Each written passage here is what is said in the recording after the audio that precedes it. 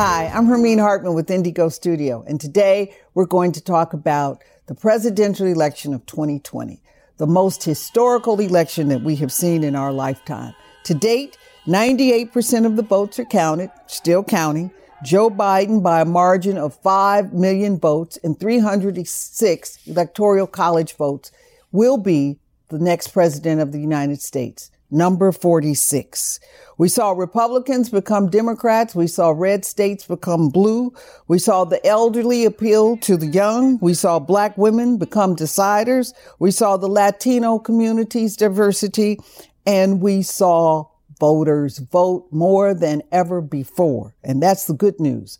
But what happened? What really happened? So today we're going to talk to politicos. We're going to talk to Eric Johnson. He is the editor and a journalist at the Chicago Crusader. We're going to talk to Kim Algoin. She is the afternoon host at WVON and an attorney. And we're going to talk to Jeanette Wilson. She is an attorney and is a aide to Reverend Jesse Jackson and the executive director of Push XL. Thank you, and don't go away. We've got a fabulous conversation today.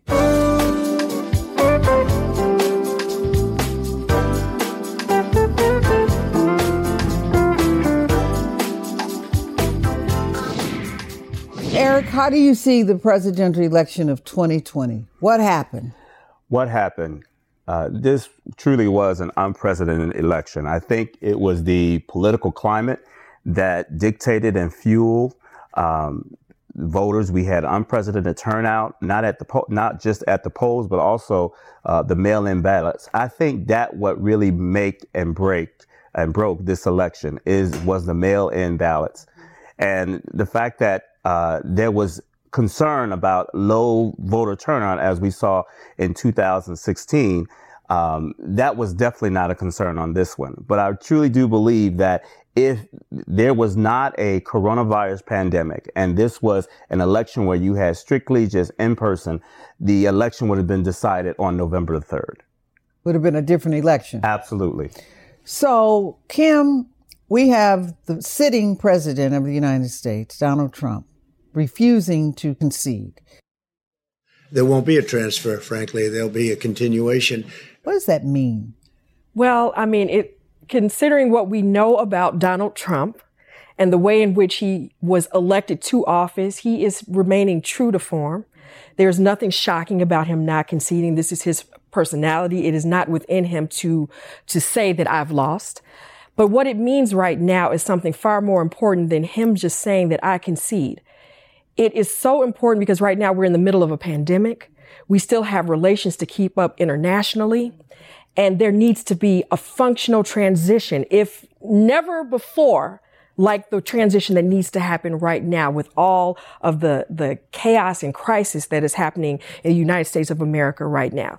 So that is the most important thing. We don't need him to just show up or leave on January 20th and number 46, President-elect Joe Biden, Vice President-elect Kamala Harris, and they haven't transitioned. That will put us at a major disadvantage. So what happens if Trump actually refuses to leave the White House physically? What happens? Well, at that point, as the states begin to certify all of these elections, and as the Electoral College actually meets, and they cast their votes for president, and it becomes finalized that Joe Biden will be president 46, then the Constitution kicks into effect. And I think it was a Vice President Joe Biden who may have said that the Secret Service know how to deal with someone who doesn't want to leave the White House. What I've heard is that the U.S. Marshals come, and they will take you out. They will and take Biden you out. is cool, calm, and collected, said, he will leave. Jeanette Wilson? Yes, ma'am. We have a new vice president. For the first time in the history of America, we have Kamala Harris, a woman, as vice president of the United States. What's that mean for Black women? Well, I think it means a lot for Black women in particular because she's acknowledged that she stands on the shoulders of Shirley Chisholm, the first African-American woman to run for president, really one of the first women to run for president. And so I think Kamala being vice president gives hope to our daughters. it allows them to see there is no glass ceiling. And I think that she has acknowledged that it was women, Black women in particular, and women of color secondarily, who caused this election to turn. So here's a question for all of you. So the rumor mill has it, as Biden looks at his cabinet, that Senator Tammy Duckworth might go to the cabinet in Veterans Affairs or the Defense Department, and former Mayor Rahm Emanuel might also go as a cabinet member in transportation. Your thoughts? I think that will not be a wise choice on Biden's part to pick a former mayor who has been so polarizing and so divisive and the third largest city in America, especially with the political climate as it is with the racial justice issues. We know that Rahm Emanuel has a lot of baggage. We know what Rahm Emanuel is all about. But we also know that Biden has the Black vote, and he has been saved by the Black vote, not once, but twice, during the primary and during the general election. I don't think that would be a good choice. I think that Biden needs to look to the African-American community for some recommendations as to who should be a part of his cabinet. I think he's precipitous in maybe recommending anyone until he checks with the people that brought him to the party. You don't go to the dance and then leave with someone else. So was there a deciding factor in this election? If you could name 3 things that influenced this election, what might they be? I would say the number one thing, and this is usually controversial when I say this, I think that if we had not been in COVID-19 with this pandemic, I think that the path to the White House would have been much easier for President Trump. I think that we would have been looking at a second term for him. But the way in which he refused to lead on COVID-19, refused to acknowledge. I mean, he will go down in history as someone who has lost an election just because he would not say wear a mask. And that is, I think that is the one thing that really galvanized so many people to say we have got over 200,000 people who have died. All of those homes and families impacted. And growing and coming and getting more severe. But I think also George Floyd put criminal justice on the ballot. Absolutely. Had we not watched this man die live on television, young people all across the world decided this is it. This is enough. And so we saw a lot of young people not just marching in the streets, but they began to realize they could march to the polls. And so you have an unprecedented, overwhelming number of young people who didn't want to vote before. They took social media and lit it up when George Floyd died on camera, I think. And it put criminal justice on the map. It changed state legislatures as a result. The death and how that was handled in Minneapolis, it changed all across the country. We saw state attorney generals elected in places that you would not expect. Aurora, Colorado. So the votes are in, and Biden is clearly the winner. However, the margins are slim. We're looking at about 52%. We're looking at less than a 5% popular vote difference. What happens to the Trump people now? Where do they go? Do they go away? Do they go home? Do they concede? Do they say, okay? Well, they definitely don't go away, because if you really think about it, every percentage across the board as far as ethnicity and also gender, except for white males, increased their vote for Donald Trump. But what had to happen, we've said this, so many people who have looked at this said that the amount of people who voted for the Democrats had to increase. You weren't going to necessarily pick at his base, but you had to raise the number of people who were going to vote Democratic. When you have almost half of the people still voting for President Trump, there's no way that he just goes away, which is why I think he does go ahead and leave by January 20th. He never concedes, but he's already started a pack. He's ready to come back for 2024. He's taken control of the Republican Party. That's right. He has built the Trump Republican Party because those people are loyal to him even now.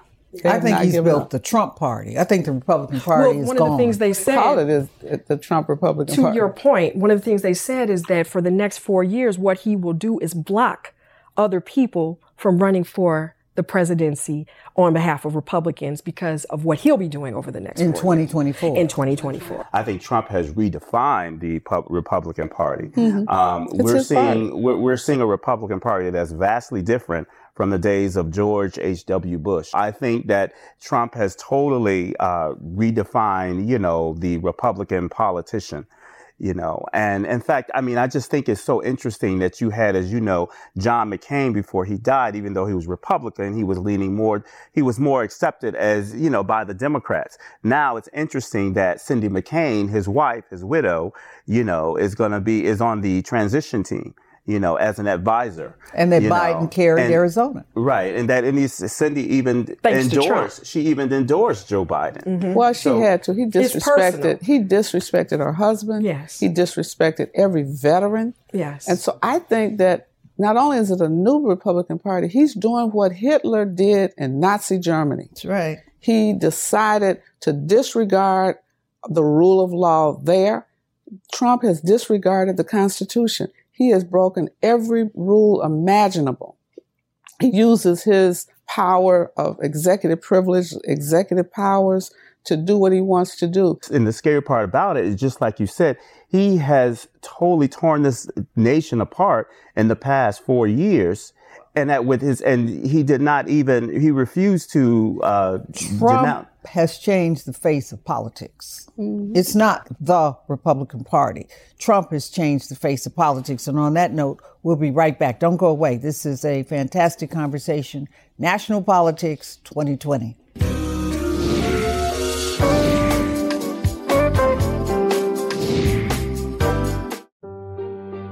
Though human ingenuity will continue to make various inventions, with the help of new machines built to do the same, of this I am certain: no invention will ever be devised that is more beautiful, more simple, and more purposeful than those that nature designs. Proud server of the most advanced machine on Earth. Hey, we're guests here. Close the door. It's probably why our energy bill is so much higher than yours. ComEd makes it easy to save money and energy. Yeah, look, we even got an instant rebate on the smart thermostat. And rebates on Energy Star appliances, like this refrigerator. And this washer-dryer combo. Close the door! Find even more rebates from the ComEd Energy Efficiency Program at ComEd.com/rebate. Closed captioning is sponsored by the Illinois State Lottery. Welcome back. We're talking about politics, national politics. So one of the things I've noticed, and it has already been a pet peeve, as they talk about Kamala Harris, they say the first African-American vice president of the United States, the first Asian mixed African-American. And it's like, why don't you all just say this lady is the first woman vice president of the United States and put a period behind it? What's your reaction to that? Do you have any? Do you care? Does it matter? It's very interesting the way you phrase it, African American, Asian American, in the Black community, say, why can't you just say, as we all know, that one drop of blood, makes you Black? It was never a biracial. It was never anything else, and all of a sudden you have someone, when they ascended to the pinnacle of politics, like Ms. Harris, it becomes, that much of an issue. I think she galvanized women across culture. And so as a result of that, you want to give a shout out to every woman that voted for her, because women, some white women, not in the numbers that they should have, voted for her, the Asian American women, the African American women, Latino women. And so it's to allow women to really celebrate no matter what your culture. Biden did not tap a woman vice presidential candidate. He tapped a Black woman vice presidential candidate, because as we know, Biden was under pressure to select a talented Black woman as a running mate after his failing campaign was saved by the voters in South Carolina during the Democratic primary. But there was more pressure than people even understand, because it was not going that way There was still a lot of pressure in his campaign to not go with a black woman. And about 100 black women wrote a letter to the campaign letting him know that this is important to the community.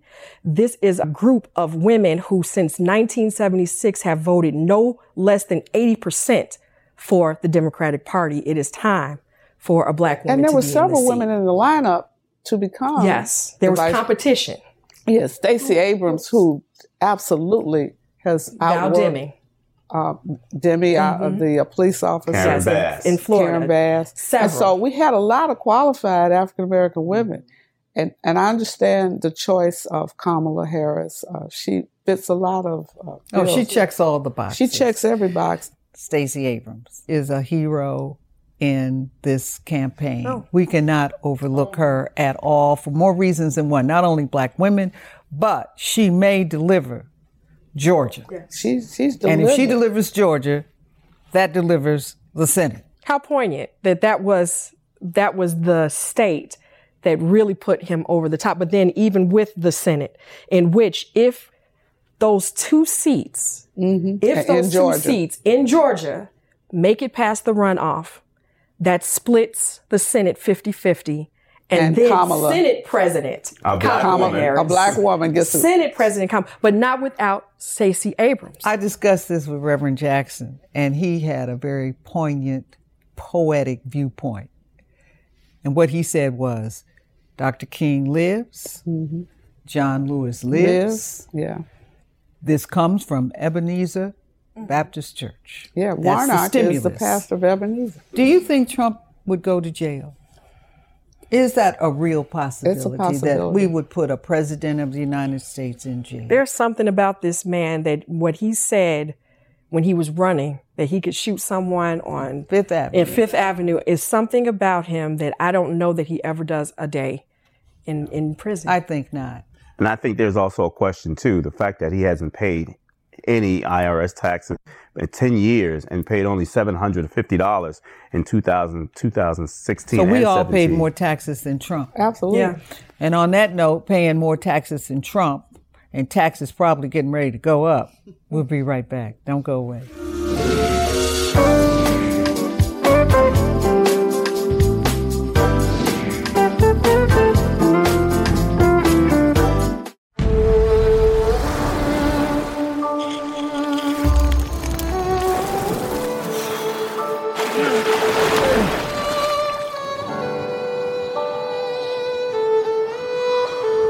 This could work. We're taking you home now, sir. Are you with search and rescue? No, I'm with the resort. What? Hey, we're guests here. Close the door. It's probably why our energy bill is so much higher than yours. You know, ComEd makes it easy to save money and energy. Yeah, look, we even got an instant rebate on the smart thermostat. And rebates on Energy Star appliances, like this refrigerator. And this washer-dryer combo. Close the door! Find even more rebates from the ComEd Energy Efficiency Program at ComEd.com/rebate. Welcome back. Eric, this is something you and I have talked about. Jeanette, you and I have talked about. What about the polls? The polls got it all wrong. What about the polls? That's a very good question, because as we know, the polls had it wrong definitely in 2016 when it had predicted Hillary Clinton would win by a landslide, and we saw the total opposite. She did win the popular vote. I think that what made this one different in regards to the polls is that the mail-in ballots. The polls were showing that, Biden was truly ahead of Trump, days and weeks, months before the election. And even some states, it was a neck and neck, but at the same time, I think the mail-in ballots made the polls true, but kind of made us forget or kind of made us doubt whether the polls were actually right, because election night, we did not see the dominance of Joe Biden. We saw the rise of President Trump. He took Florida. He took Ohio, two important swing states. And then all of a sudden, we all began to think that this was going to be a repeat of 2016. But the mail-in ballots was kind of like deceptive. It's like, wait, hold on a minute. The election is not over. Even though we knew that there would not be a decisive winner until days later, so it kind of made the polls seem like, well, what happened to your predictions again? But don't you think the pollsters saw the impact, or did they underestimate the impact of the mail-in vote? They did. I think they did. I think the Republicans underestimated the impact of mail-in votes. And I think Democrats, too, did not see how powerful and how strong it was going to be. Because, as you know, in the end, a lot of black leaders were saying, we're encouraging people to go vote in person. So there will not be a question of whether or not, who's the winner, come, November the 3rd. Jeanette, what do you think about that? Well, I think the pollsters are generally wrong because we're never really polled. And I don't know who these pollsters are. We don't have our own pollsters, and that's something we need to do. Also, the mail-in ballots were usually heavily Republican. They're absentee ballots. They changed the name and confused people. We just started, in terms of Democrats and African Americans, doing the mail-in. Because of the pandemic, it increased because people did not want to go out, didn't want to stand in line. It gave seniors an easy way to vote.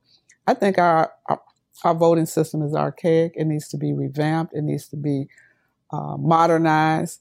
I was talking to my daughter. We have the most archaic election system in the world. So one of the things that comes up often now is the Electoral College, to banish it or to keep it. And I think when you start doing real research, it's a slave law. It's a slave law. It's a slave law. It was to protect white America from blacks outvoting them and taking office. Well, here we are. So do we need to banish the Electoral College? And if so, how do we do it? Absolutely. It should be eliminated. How do we do that? That's not just say it. How do you do it? But see, that's the issue. If it's for the reason that you just gave. Well, that's it. But if it's for the reason that you just gave, has the landscape of America changed so much that we'll be able to convince Americans to banish the Electoral College? So the Electoral College, black people as slaves, as enslaved people, were counted as 3/5 human. Yes. So now that we are fully human, okay, how if you were to eliminate the Electoral College, I'm asking you lawyers, what is the process to actually doing it? Is it an amendment? Is it a popular vote? It's an amendment. It would have to be an amendment because it's in the Constitution. But what I'm saying is, look at how divided the country is right now. No one who has power wants to give up power. So how do you convince that group of people that this is the time now, especially when we know that in national politics, just as evidenced by this election as well as 2016, the difference in the two elections is the turnout for black voters. The path to the White House is through the black community. So that... But it's a states' rights agenda. And we, if you look at the 11 southern states, that's where the majority of African Americans live still.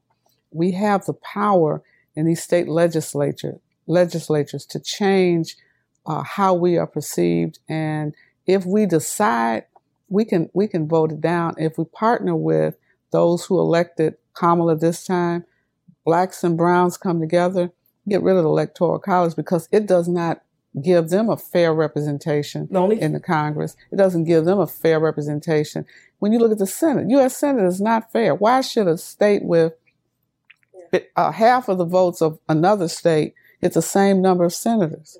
It doesn't even make sense. You know, I'll tell you this. One of the things that I feel very good and comforted by is Biden's experience. He is probably the most experienced president that we have ever had. He's been in the Senate 6 times. He was vice president for 8 years. He knows how to cross the aisle. There's a real comfort in hitting the ground running. He doesn't have to figure it out. He doesn't have to look in the directory on who to call. He knows what he knows for sure.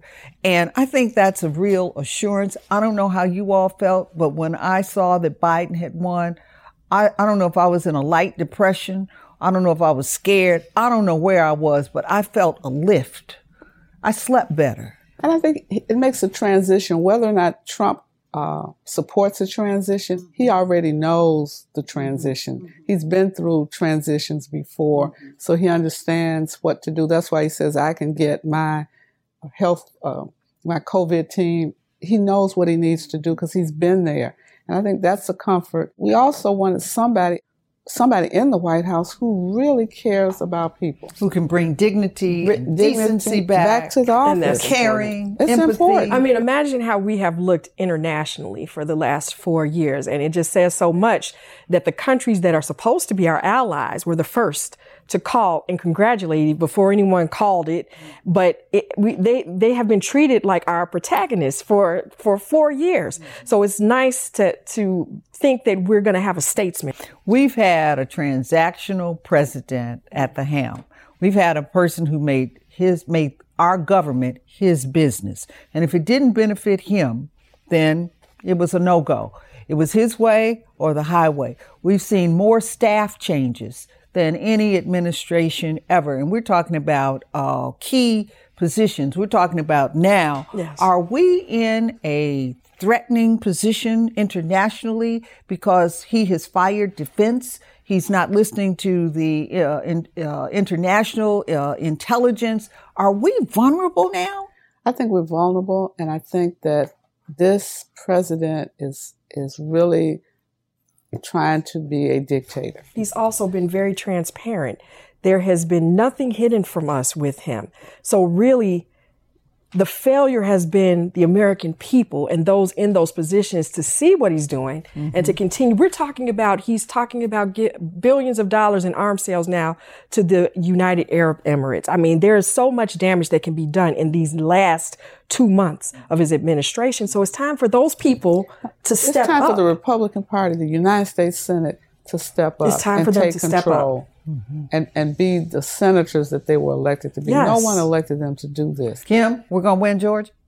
I think that all eyes are on Georgia, and there are a lot of people who are willing to make that happen. And we're going to work for Georgia. So Stacey's going to bring us through. We're going to win Georgia, and I think Reverend Jackson's statement of poetic justice will be done. That's and on right. that note, we thank you for being with us.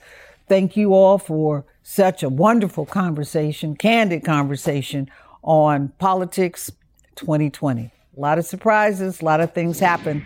Stay woke.